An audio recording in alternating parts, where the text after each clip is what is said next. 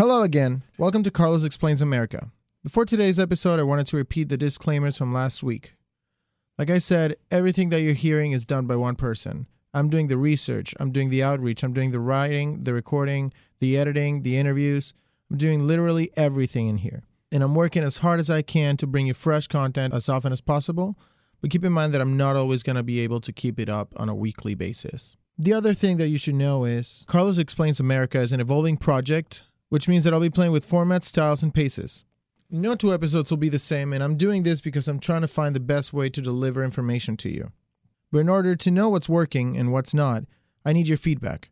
So please leave a review, a comment, or hit me up on Twitter at CExplainsA, that's C as in Carlos, explains A as in America, and then you have another 229 characters to let me know what's up.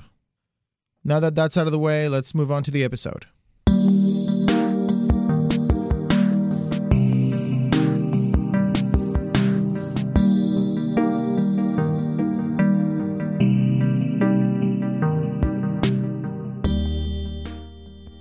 Today we'll be talking about immigration. For this chat, I'd like you to forget, even if just for 1 minute, anything that you've heard in the news about the border and immigrants.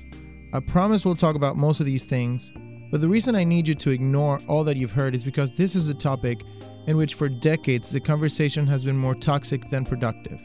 Names are called, assumptions are made, and in the end both sides of the aisle wind up further from sitting closer to find solutions or even acknowledge where the issue really is. Instead, let me ask you, have you stopped to think, when did the southern border become an issue? Why did it escalate to the point it's at? Have we really done anything to help the situation at the border? What about the people? What about those that are crossing the border? What's going on at their homes that's making them flee? Do we have anything to do with what's happened there? There's a lot to this story of immigration, and because there's so much to unfold, I went to an absolute expert on this issue. That's how I came to find Dr. Douglas Massey. Dr. Massey is a professor of sociology at Princeton University. He specializes on immigration and he's authored a number of books, including Beyond Smoke and Mirrors, U.S. Immigration Policy in the Age of Globalization, and New Faces in New Places, The New Geography of American Immigration. Without further ado, here's our conversation.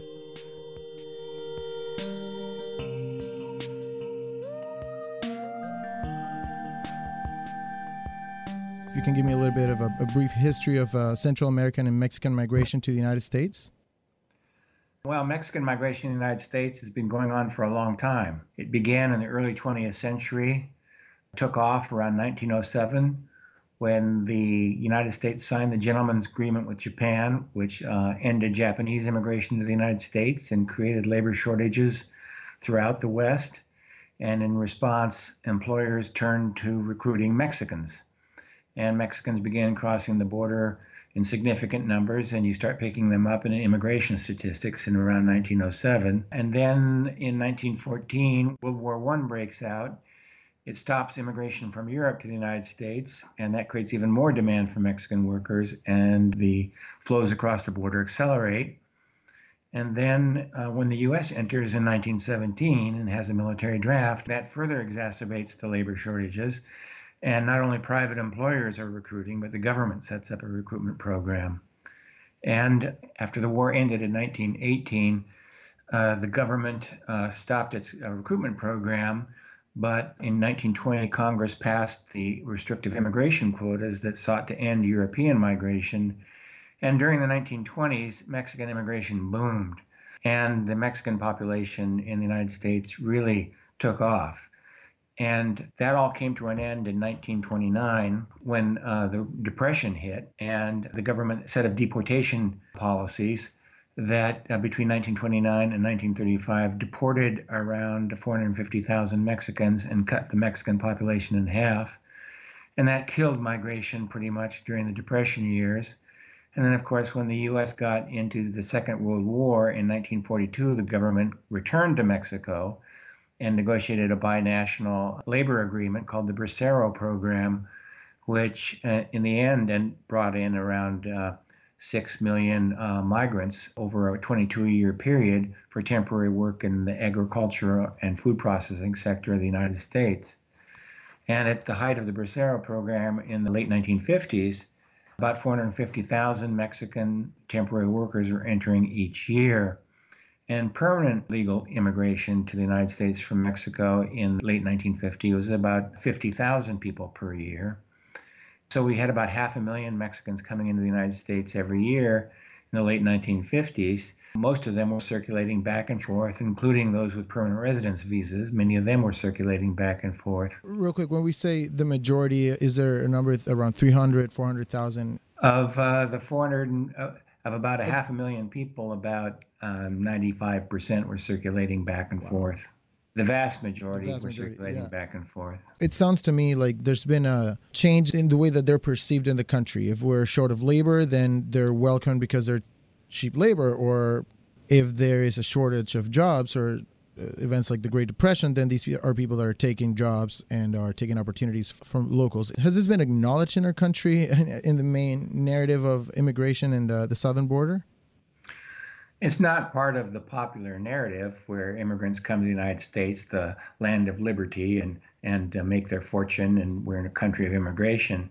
Well, with respect to Mexico in particular, the United States has always had kind of an ambivalent relationship where they welcome Mexicans as disposable labor that can be used when they want workers and can be discarded when they're no longer needed. But have been historically reluctant to accept Mexicans as permanent immigrants and potential American citizens coming into the country. And you see that ambivalence come in and out of fashion. During times of economic boom, Mexicans kind of become invisible as migrant workers. And then when the economy goes south and it's a period of economic retrenchment, then suddenly they become unwelcome as immigrants. And this all came to play in a big way once the flows were really labeled as undocumented and illegal. This created a process of really demonization and racialization of Latin Americans in general and Mexicans in particular, dating from the late 1960s that has continued up to the present. So was the government concerned with this flow of labor from Mexico? They only got concerned when the Depression hit and suddenly the Mexican workers were no longer welcome and were perceived as simultaneously taking jobs that Americans deserved and also going on welfare in a way that they didn't merit. And then once the U.S. needed labor again in 1942, they were not concerned. And the government got in the business of recruiting labor. And that all came to an end in the 1960s as a result of the civil rights movement. In the 1960s, of course, it was the height of the civil rights era. And in the end of 1964, Congress let the Bracero program expire, basically unilaterally terminated it against Mexico's opposition. And they did this because they came to see the Bracero program as an exploitative labor program, something like a sharecropping of blacks in the South. And in 1965, Congress then changed U.S. immigration law to get rid of the restrictive national origins quotas and the bans on immigration from Asia and Africa and the Middle East. And they set up a new system that allocated visas on the basis of family reunification and labor market needs. And they put this in place, they phased it in, and in 1968, new quotas were put in place. And for the first time in American history, there was a numerical quota placed on the Western Hemisphere of 120,000 visas per year. And when Congress passed these laws in 1965 and subsequent years, they weren't really thinking about what would happen to the flow of Mexican workers that had really gotten institutionalized in the 1950s and was running at 500,000 people per year. So suddenly between the late 50s and the late 70s, Mexico goes from about 500,000 legal migrant workers coming into the United States every year down to a new system where there are no temporary work visas at all, and permanent resident visas are capped at 20,000 visas per year. And so conditions of labor supply and demand on both sides of the border hadn't really changed. And over the 22 years of the Bracero program, And so after 1965, as it became more and more difficult to migrate legally, undocumented migration rose to replace it. And really not much had changed since the Bracero period. The same migrants were going to the same sorts of employers in the same places in the United States. But now what was different was they were migrating in illegal status. And this created a political issue and began what Leo Chavez, an anthropologist at the University of California, Irvine, has called the Latino threat narrative. Because if the new migrants coming into the United States were now illegal aliens, by definition, if they were illegal, they were criminals and lawbreakers and constituted a threat to the country. And so it's really a function of U.S. immigration policy, which created the illegal migration in the first place. So these quotas that came to effect and ended up affecting over 500,000 people, it seems like it's something that would raise a flag. Was the government really concerned with how these quotas would affect the over 500,000 people that were going back and forth between Mexico and the United States? They really didn't think about it that much. They were much more concerned with righting the wrong of stigmatizing Southern and Eastern Europeans and banning Asians. And they really weren't thinking very much about what happened in the Western Hemisphere. They were kind of worried that if we didn't put some kind of limit on the Western Hemisphere, that all these brown people would show up in the United States and want to be permanent residents and citizens. This was a fear of the Southern delegation. But at the same time, the Texas congressional delegation wanted to keep the flow of Mexican labor coming into the country, and they were aided by California in making this point. But nonetheless, the Bracero program was scrapped, and new quotas were put on the Western Hemisphere. So that ended the possibility for large-scale legal entry from Mexico or really from any other country in Latin America. Yeah. And it's not that this had never been a crisis before. The second big border crisis, the first one being the Great Depression, occurred in 1953 when the Korean War ended. There was a brief recession. It was the height of the McCarthy period, and the porous border came to be seen as the soft underbelly for communist penetration of the United States. And that coincided with the coming of a new Republican administration under Dwight Eisenhower. And he appointed the former commandant of the Marine Corps to be head of the Immigration and Naturalization Service. And he launched Operation Wetback, which was the first full-scale militarization of the Mexico-U.S. border. It lasted about a year between 1953 and 1954, and it's the first time there were more than 1 million apprehensions along the Mexico-U.S. border. But what most people don't realize is that it wasn't really the militarization that brought an end to undocumented migration, which had been rising since the late 40s into the early 1950s. What really ended illegal migration at that point was Congress's quiet expansion of the Bracero program from about 100,000 or 150,000 visas to around 450,000 visas in the late 50s. And that really satisfied the demand. And after that burst of deportations and apprehensions along the border came to be seen as under control, and Mexican migrants kind of disappeared from public consciousness because now they were legal temporary workers going to farm fields and kind of out of the public view. Meaning providing a legal way for Mexican and for workers to come to the country really killed the need for them to cross the border illegally.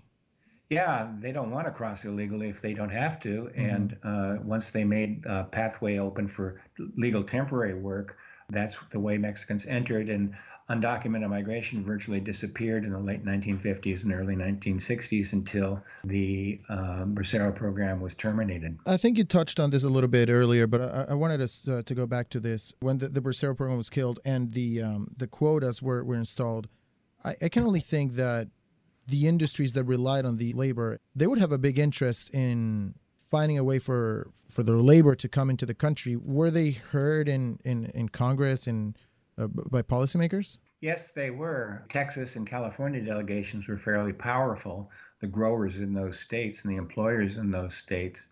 And when they restricted immigration and in the Immigration and Nationality Act created penalties for facilitating undocumented migration, they included something called the Texas Proviso, named after the Texas delegation, which insisted it be inserted in legislation, which stated that it was unlawful to assist or harbor somebody migrating to the United States without authorization, comma, provided that employment did not constitute assistance or facilitation.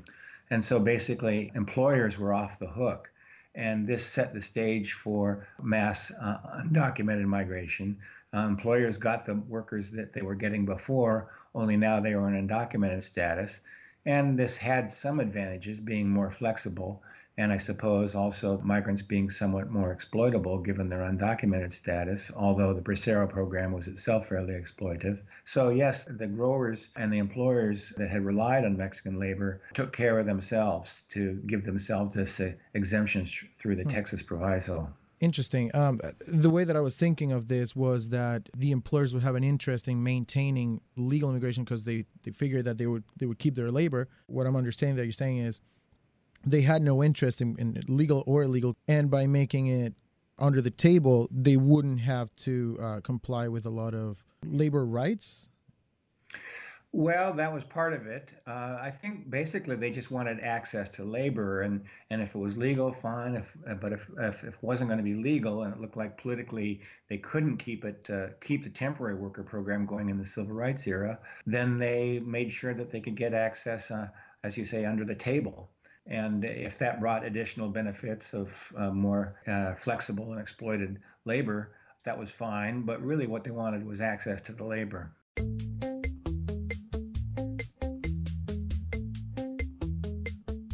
All right, let's take a minute here to decompress all that we've been listening to, because there's still plenty to come.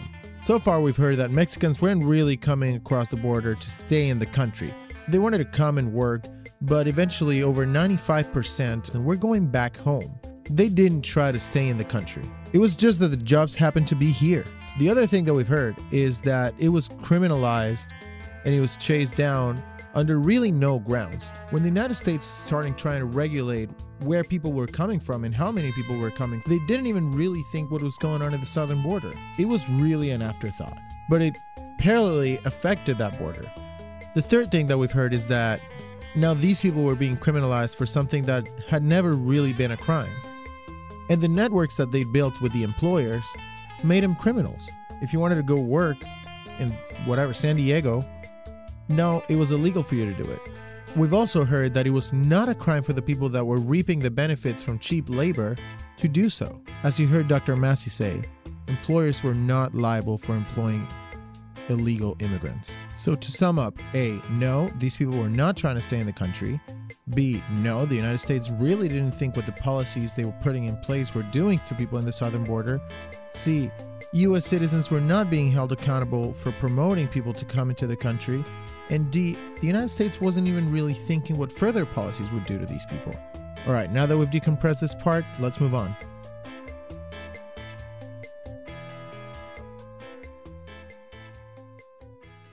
Let's move on a little bit. Let me ask you, prior to the militarization, crossing the border didn't necessarily mean permanent migration.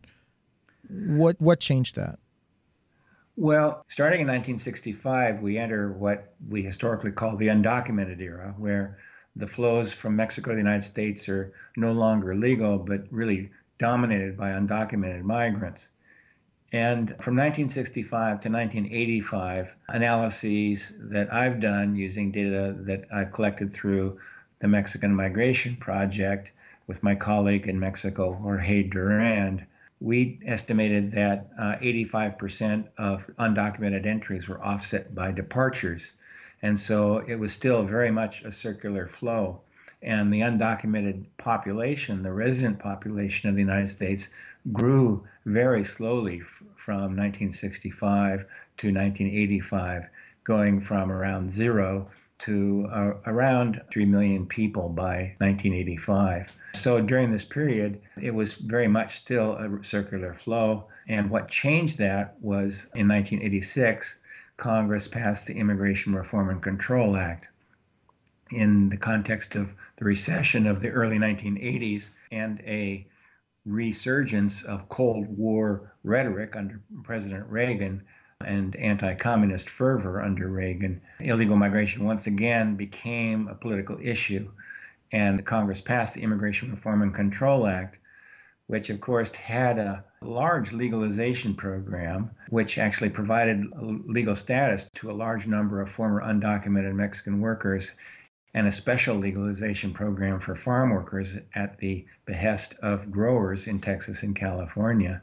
But at the same time, it began what turned out to be a multi-decade process of border militarization, where border enforcement was steadily ramped up in a way that was really disconnected from the underlying traffic. It became a political symbol in and of itself, and the way that politicians showed concern about, American workers or threats to America was by calling for more border enforcement. It was an easy way to demonstrate their concern. How does that relate to the people that were already here? The call them undocumented, call them illegal. Did that force them to stay? Did that install enough fear in them to cross the border back? Or what did that do to them? In 1986, when Congress passed the Immigration Reform and Control Act, the undocumented population actually dropped because of the legalization. So by 1988, there were only 2 million undocumented migrants living in the United States. But with the militarization of the border, what happened was crossing the border without documents became very risky and became very costly. And rather than going back and forth, migrants, who were at this point mostly male workers, started staying longer and longer. And as they stayed longer and longer, of course, they put down roots, they made contacts.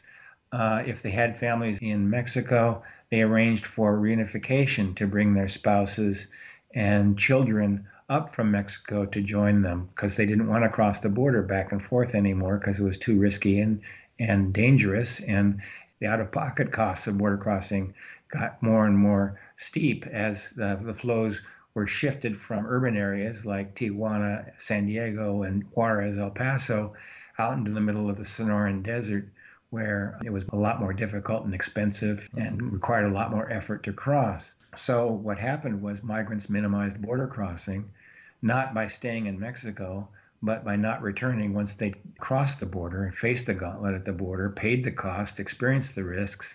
Then they just stayed in the United States. Mm-hmm. So the U.S. ended up spending several $billion per year on border enforcement, and the net effect was to increase the rate of undocumented population growth, which by increasing the net in-migration of Mexicans.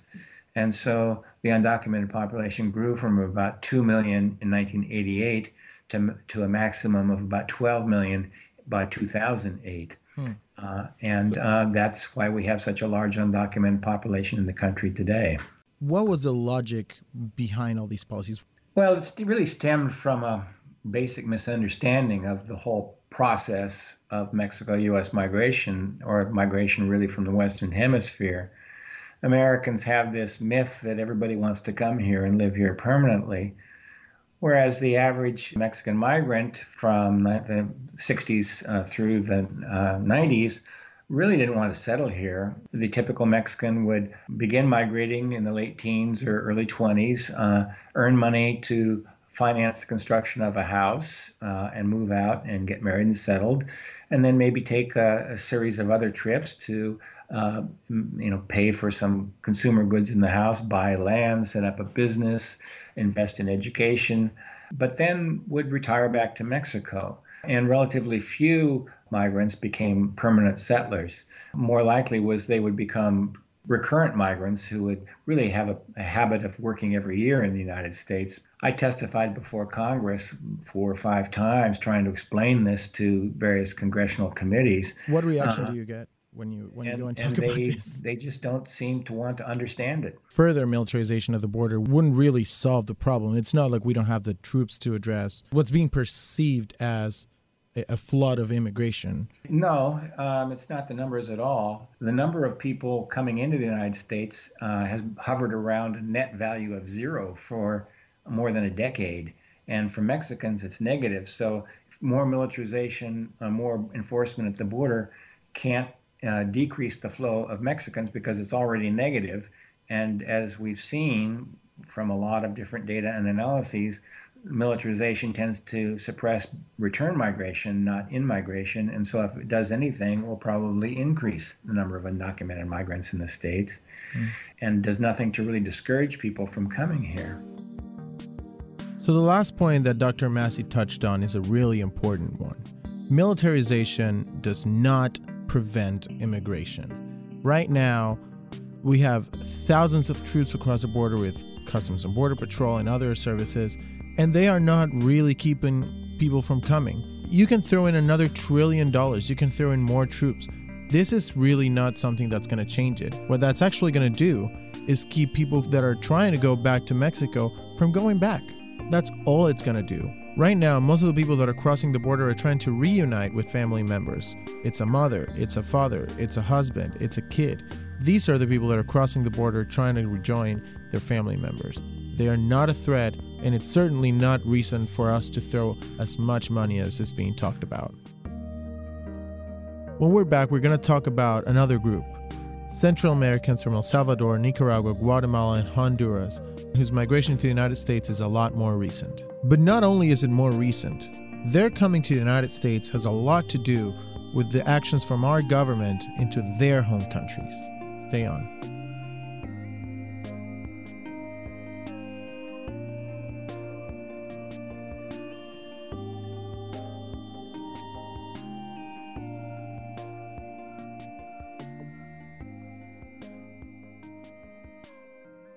All right, Dr. Massey, now let's talk about other countries in Central America.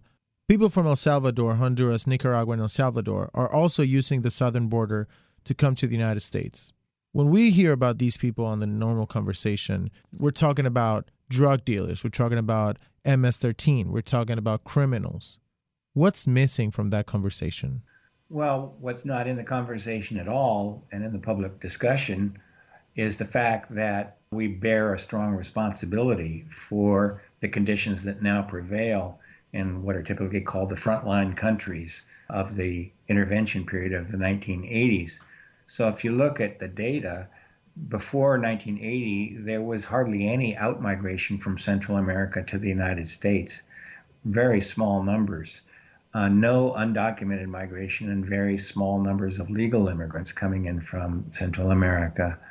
Then the U.S. launches the last great battle of the Cold War in Central America, unleashes a Contra army to depose the Sandinistas, trains and financially supports paramilitary squads in Guatemala, Salvador, and Honduras to repress peasant movements, all in the name of anti-communism.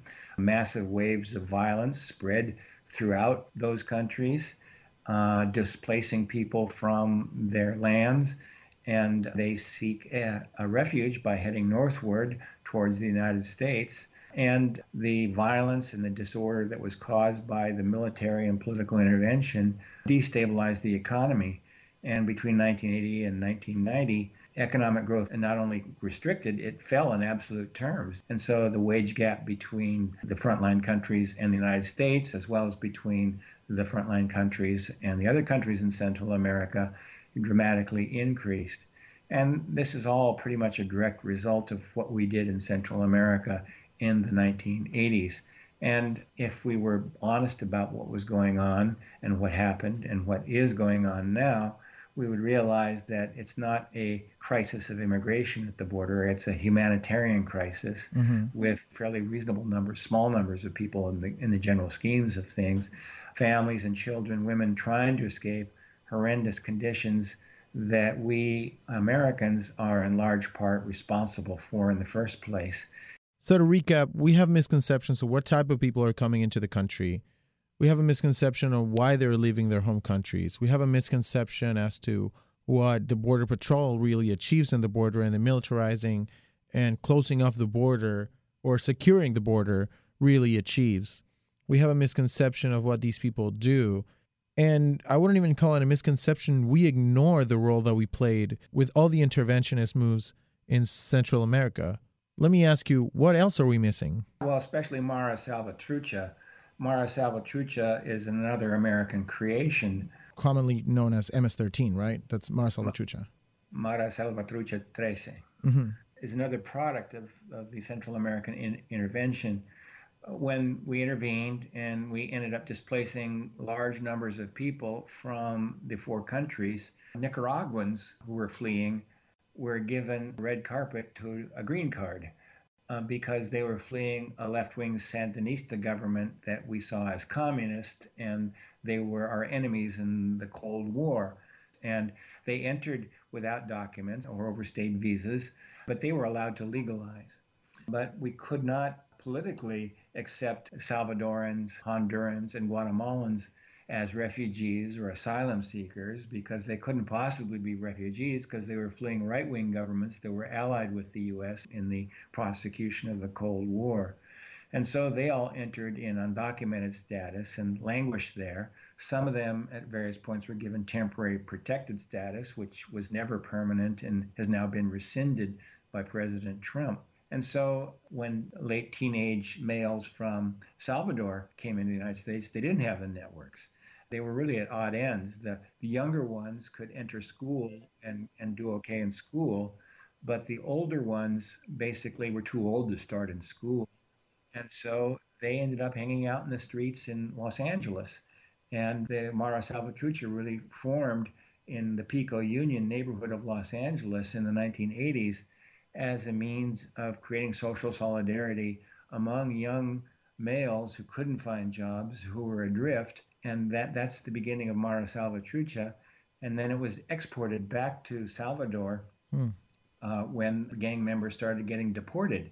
And then they formed cells in El Salvador and started using the same gang methods and network formation that they developed in the United States in Salvador.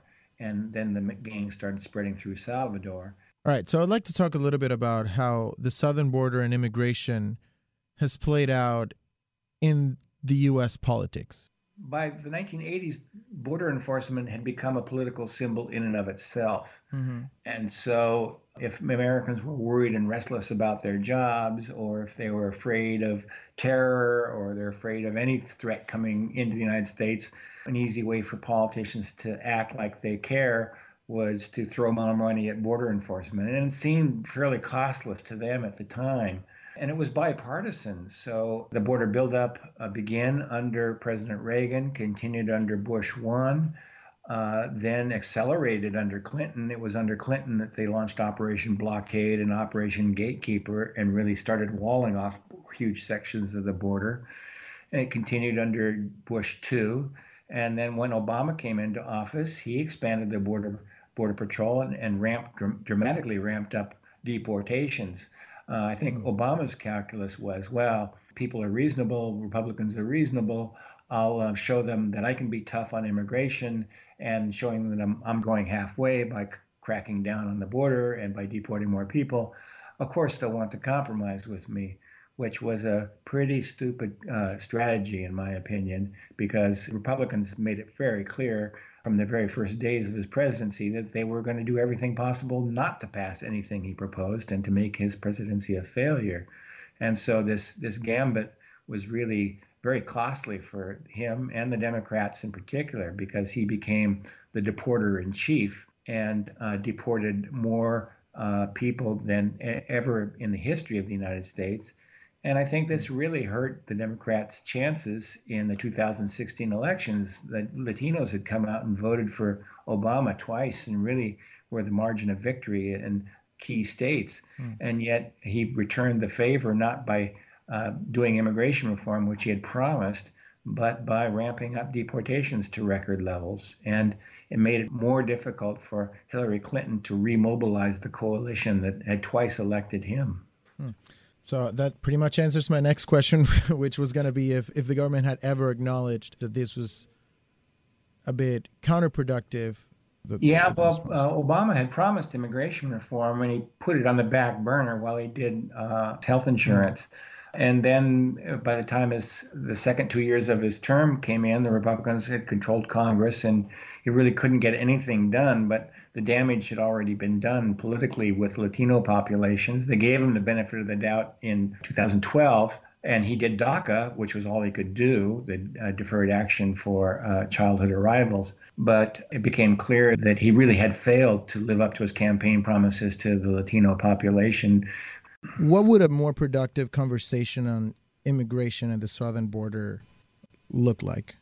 Well, I think there are two things that we need to do for a more reasonable, rational, and humane immigration policy. The first thing is to stop the deportations and create a pathway to legal status for the 11 million people who are out of status in the United States, with first priority given to the so-called dreamers or DACA kids. I know of no ethical, moral system anywhere in the world that says it's okay to punish children for decisions taken by their parents. And any attempt to deport these people is cruel and inhumane and completely unjustifiable in any ethical system that I've ever heard of. And if we legalize these 11 million people, then that solves a big problem.